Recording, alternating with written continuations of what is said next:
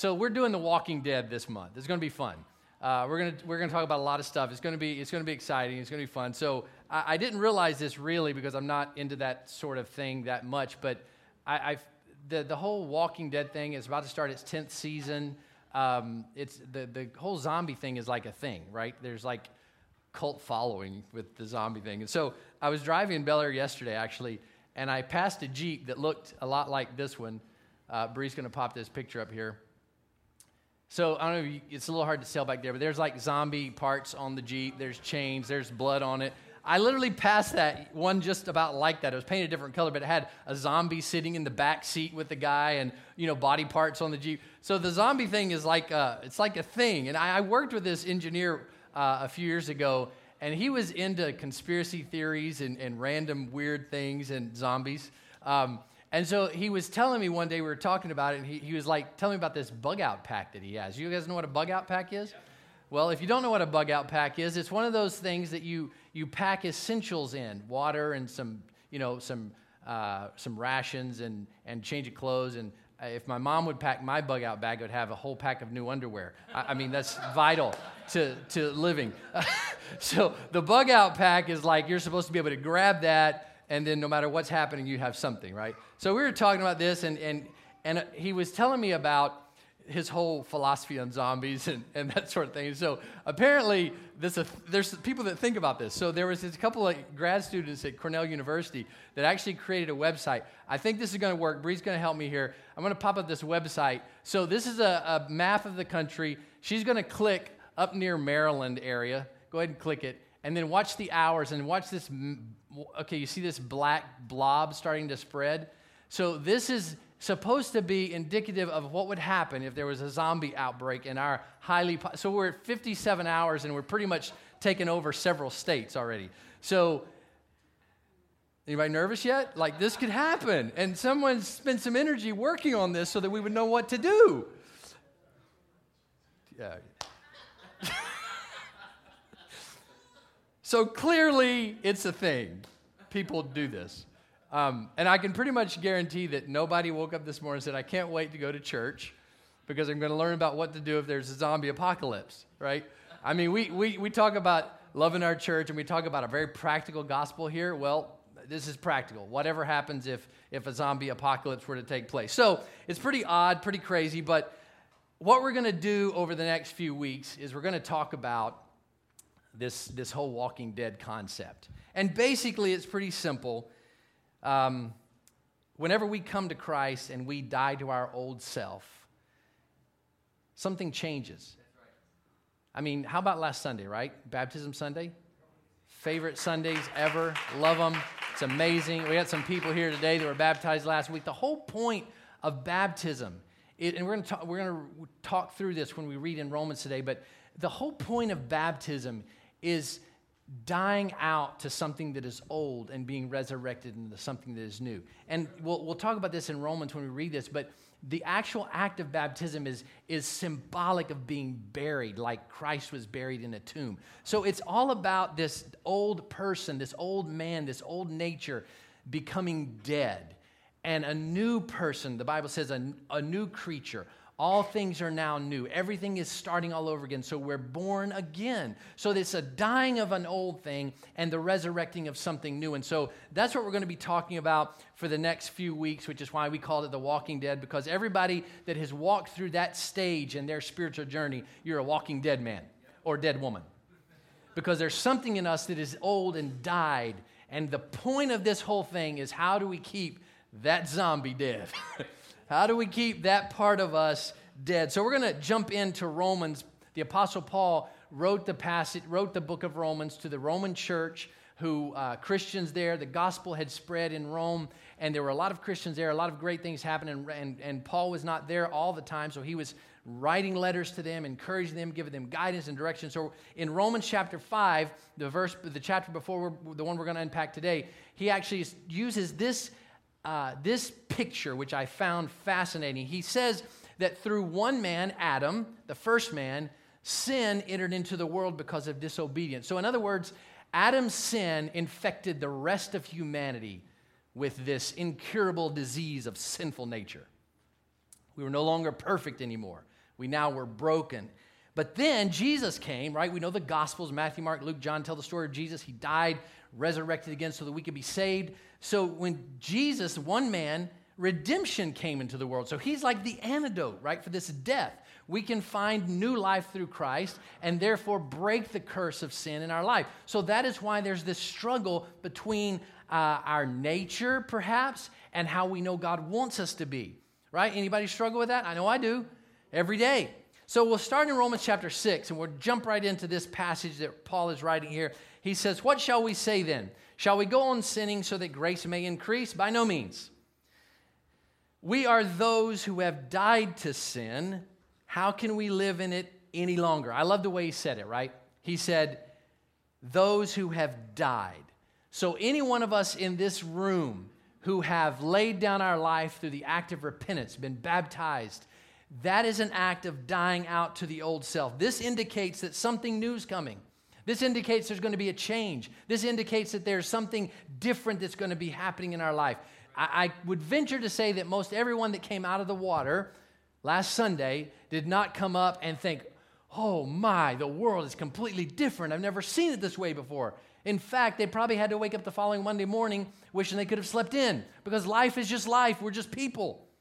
But something significant spiritually happened. And now there was a death, and now there's something new. And how do we keep that dead man down? In fact, when we understand it the way that the Scripture relays it to us, we find that our old nature is dead. So that means our vices that we used to struggle with should be dead. Our unforgiving hearts towards other people should be dead. Our bigotry and hatred and racism and all that nonsense should be dead, right? Our selfishness should be dead. Our pride should be dead. But I guarantee you still feel all those things today, don't you? It's because zombies don't die.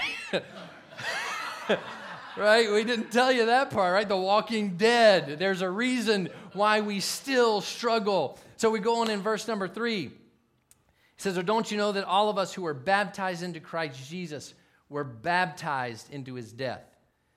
We were therefore buried with him through baptism into death, in order that just as Christ was raised from the dead through the glory of the Father, we too may live a new life." Watch this in verse 5. This is amazing. "For if we have been united with him in death like his, we will certainly also be united with him in a resurrection like his." Certainly. That word means without doubt. It means assuredly. It's not you might. This is the promise that shows us that brokenness that we were no longer applies to us in the context that it used to. When we're born again, God looks at us differently than he did before. So you may feel kind of the same, but let me tell you something. He views you completely different. There, you will certainly be united with him in a resurrection. This is the hope that we can actually become the person God intends us to be. This is the hope that says you can actually live a life that is filled with abundance. You have to understand what that abundance looks like. When you look at things through God's perspective, you begin to see he's working in your life in ways that you can't even imagine. Because when we are dead to sin, something new is living within us. We just have to focus on what is actually there. He goes on in verse number 6, "For we know that our old self was crucified with him, so that the body ruled by sin might be done away with." I'm going to read that again. You tracking with me? "For we know that our old self was crucified with him, so that the body ruled by sin might be done away with, that we should no longer be slaves to sin." See, when we bring our prayer team up here on Sunday mornings and we invite people to come, if you don't know Jesus, we want to talk to you. We want to pray with you, because there's this act of repentance that happens. And when we confess our sins to God, when we say, you know what, I acknowledge that you're the Lord of my life. I acknowledge that you're my Savior. I know I can't save myself. I know I was born a sinner, and no matter how good I try to be, I can't fix myself. When we make that statement, we ask God to forgive us. That is the moment that we are, in this context, as Paul wrote, crucified with Christ. We take the old person that's broken and we nail it to a cross and we say, you know what, I'm done. I'm finished. I'm dead to that old nature. So we become dead because our old self is crucified. The beauty of this is when we're born again, he says we're no longer slaves to sin. Slaves don't have the option, do they? Slaves don't get to sleep in on Monday morning, do they?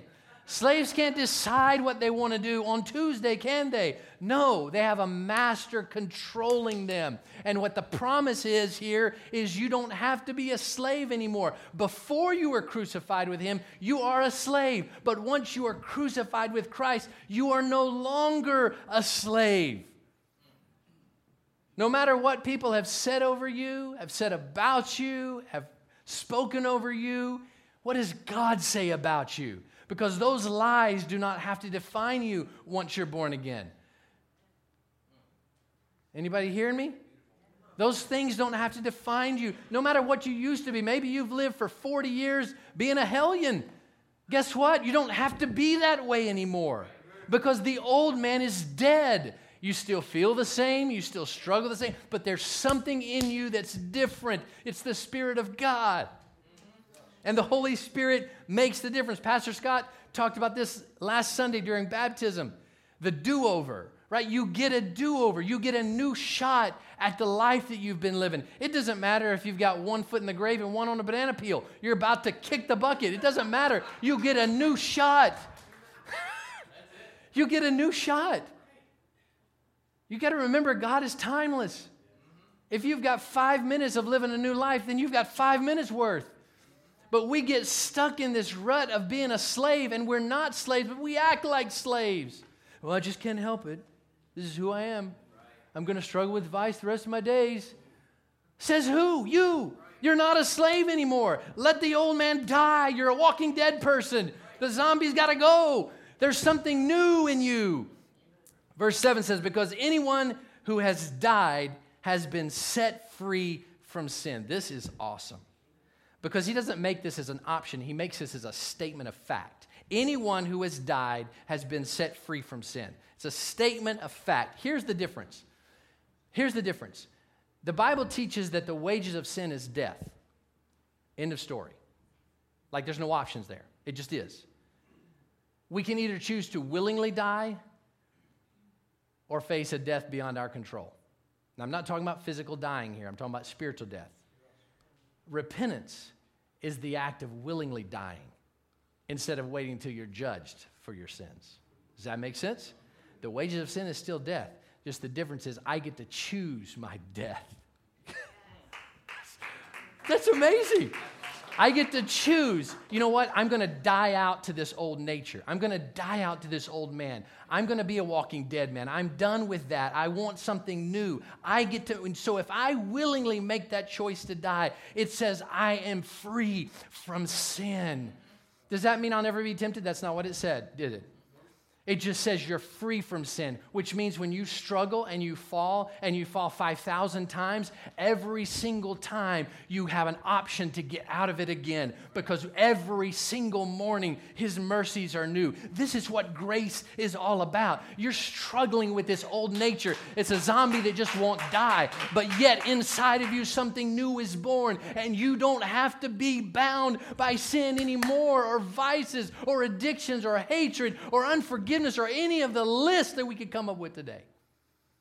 Because He says anyone that has willingly died has been set free from sin. The question is, how do you see yourself? Do you see yourself as free, or do you see yourself as just the same person with the same struggles with a Jesus bumper sticker attached across it? Right? It don't matter how bad the jalopy is, how cool the bumper sticker is, does not take away from the fact that your car is a piece of trash, right? I mean, you can drive the clunker and put the, I won millions at Harrods. That's not going to change the fact you're driving a bumper, like a trashy car, right? So it's not a bumper sticker you put across your life. Right. It's something new growing up inside of you, and if you don't cultivate it, it just sits there. But if you die out to that old man and you say, you know what, that's what I used to be. I'm not a slave to that anymore. Man, something changes in us. God empowered, the Holy Spirit works in us to change that, to give us power to say no before when we couldn't. To turn around and go the other way when before we couldn't. When we just, that old nature is ferocious. It's got an appetite that won't quit, just constantly trying to be on top, trying to win, trying to get your attention. I'm telling you, it's a struggle. Paul talks about it in another book that he writes about this internal struggle that we face when we're trying to do the right thing, but we're always messing up and doing the wrong thing. He recognizes this. It's not an instant fix. If you thought that when you came to Christ, everything would be perfect after that, we should probably have lunch together. I should probably explain to you that you didn't read the fine print. That's not how it works, right? Verse number 8, it says, now if we died with Christ, we believe that we will also live with him. For we know that since Christ was raised from the dead, he cannot die again.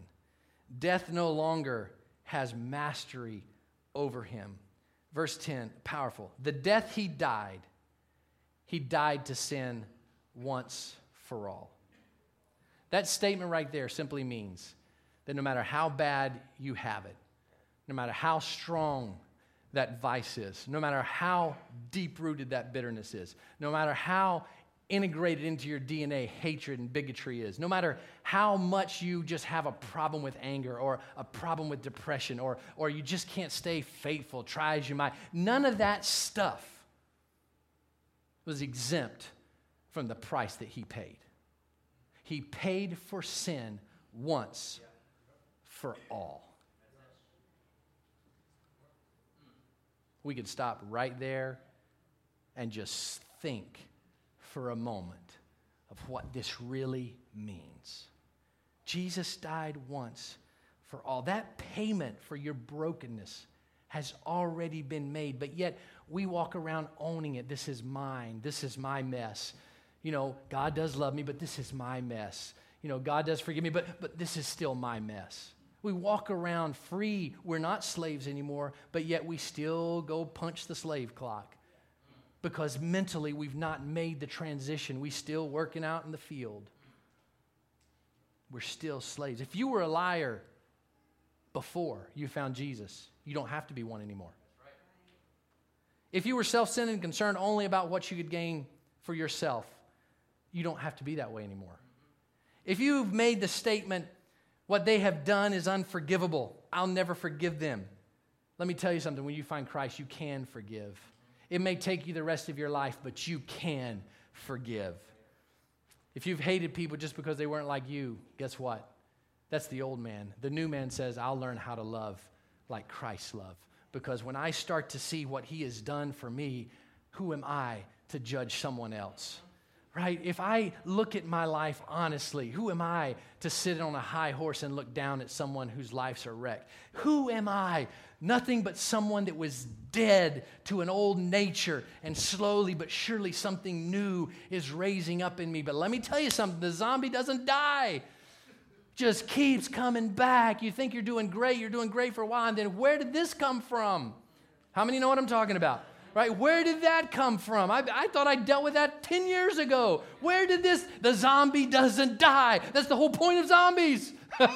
Right? They just don't die. So in us, there's this struggle because there's something new that's trying to live in us. But we just have to remember, that is who I used to be. I am not anymore. That law does not apply to me anymore. Jesus died so all that junk could be paid for once and for all. But the life he lives, continuing on, he lives to God. Verse 11, in the same way, count yourselves dead to sin. What a statement. I get to count myself dead to sin. I get to count myself dead to the things that I always struggle with. I get to count myself dead to all those emotions that I know are not godly, those thoughts that are not godly, those actions that are very much not godly. I get to count myself dead to that sin, but alive to God in Christ Jesus. Therefore, watch this. This is cool. Therefore, do not let sin reign.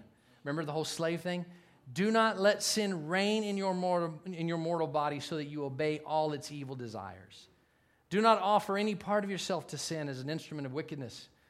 Watch this. But rather, offer yourselves to God as those who have been brought from death to life.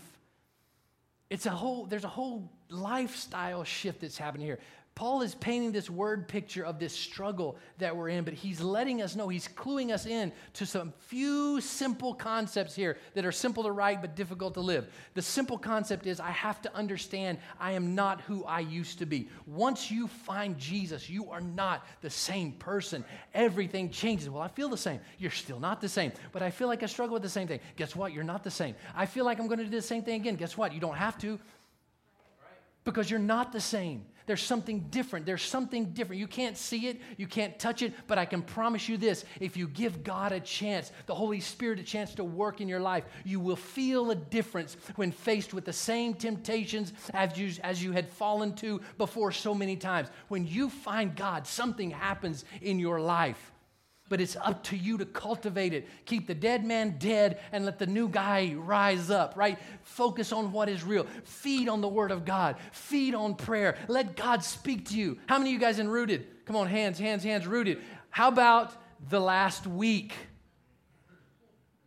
About God talking to us. Don't worry. In a few weeks you can sign up. If you didn't get on the first batch, no problem. You will too get to know what we're talking about. God speaks to us because there's an old nature that's resisting God, but that old nature is getting pushed down. That old man, that old zombie is getting shot. He's getting beat up. We're chopping limbs off. We're getting rid of that old man because God is raising up something inside of us. Offer yourselves to God as those who've been brought from death to life, and offer every part of yourselves to Him as an instrument of righteousness. I love 14. For sin shall no longer be your master, because you are not under the law, but you are under grace. Sin is no longer your master. Now, here's the complicated part about this, right? The complicated part is none of this is physical that we see. We find God, we have an emotional moment, we feel His Spirit, we know something's changed in us, our faith is increased, we've been baptized, we know something is new, we know something's there. We know we have a connection with God. We're building a relationship. So we physically know something's happening. Sometimes you feel lots of feels when you're praying, when you're having that moment with God. Things are happening. But then life happens, right? And you just get out, you're doing your job, and everything's like normal. We don't see physically with our eyes the death of the old man. We don't get to go to a gravesite with a tombstone and know that it's actually gone. It's still there. Zombies still hanging around, right, in the background. Just there. And so sometimes it doesn't really feel. It doesn't feel like much is different. It doesn't feel like, I'm Superman now. But the Bible teaches us that we walk by faith and not by sight. And all that simply means is you're not going to see it. But you're living off of faith. You know by the scriptures I just read to you today that there's a promise that says the old man is dead. There's a promise that says you are no longer a slave. There's a promise that says sin is no longer your master. There's a promise that says if you've willingly died, then you are above that. So walking by faith looks like this. Whatever your issue is, let's say you just have a trigger finger when it comes to anger. Watch out. So life goes on, and somebody trips your trigger, and here it comes. You can feel it rising up from your gut. Here's this anger. The difference is in that moment, that millisecond of a moment, somewhere inside, the Holy Spirit is pressing the alarm button. Burr, burr. And in that moment, walking by faith looks like this. God, help me right now. I'm losing it. The difference is, and this is where you have to walk by faith and not by sight. when you pray that prayer in that millisecond, you're probably not going to feel the angel choir sing and warm sensations and all that, but you'll be faced with a moment where God says, I got your back. Do the right thing here. You can do it. And that moment, that split second, you bite your tongue. You hold your words. You pause for a second. That's the old man dying a little bit more and the new man rising up. God is working in you. And if you walk away from that one, that's the difference from the old man to the new man. What happens if I mess up the next time? His grace is always there. But we often, when we mess up again, we often go back to the transaction office and say, well, I guess I'm a slave. I'm here to sign back up again. But that's not how it works. Because we read that he paid the price once. So you don't have to go back to the slave office and sign back up again, do you? No. You dust yourself off and you start over again. And that old zombie rises up again, take a few shots. You know, I think there's eventually a headshot that will take him out. And I think the headshot will happen whenever we're no longer in this mortal body, right? When we're in heaven, we've taken the final shot. In the meantime, we're dead men walking. We're just the walking dead, trying to keep that old self crushed, pressed down, broken. Sin, addiction, shame, hurt, resentment, emotional wounds, hatred, disgrace, all of it. Count yourself dead to it. It's not you anymore. It's not me anymore. Since we're no longer slaves, watch this. We get to choose. Pastor Scott's going to be talking about the will. It ties directly here. We're not slaves, so that means I have a choice. I don't have a master telling me something. That means I have a choice. I get to choose. When bitterness comes my way, I can say, no, I'm going to forgive. I can say no to chains of addiction. I can say yes to freedom because I have a choice. I can say no to fear, and I can say yes to peace because I have a choice. He gave me that choice. I can say no to pride, and I can say yes to humility because He empowers me to do the impossible. I can say no to anger because I can say yes to kindness because He did it for me. He already dealt with the problem. He's given me the opportunity to live it out. Oh, that's amazing. That is amazing. It's good to know we have a choice.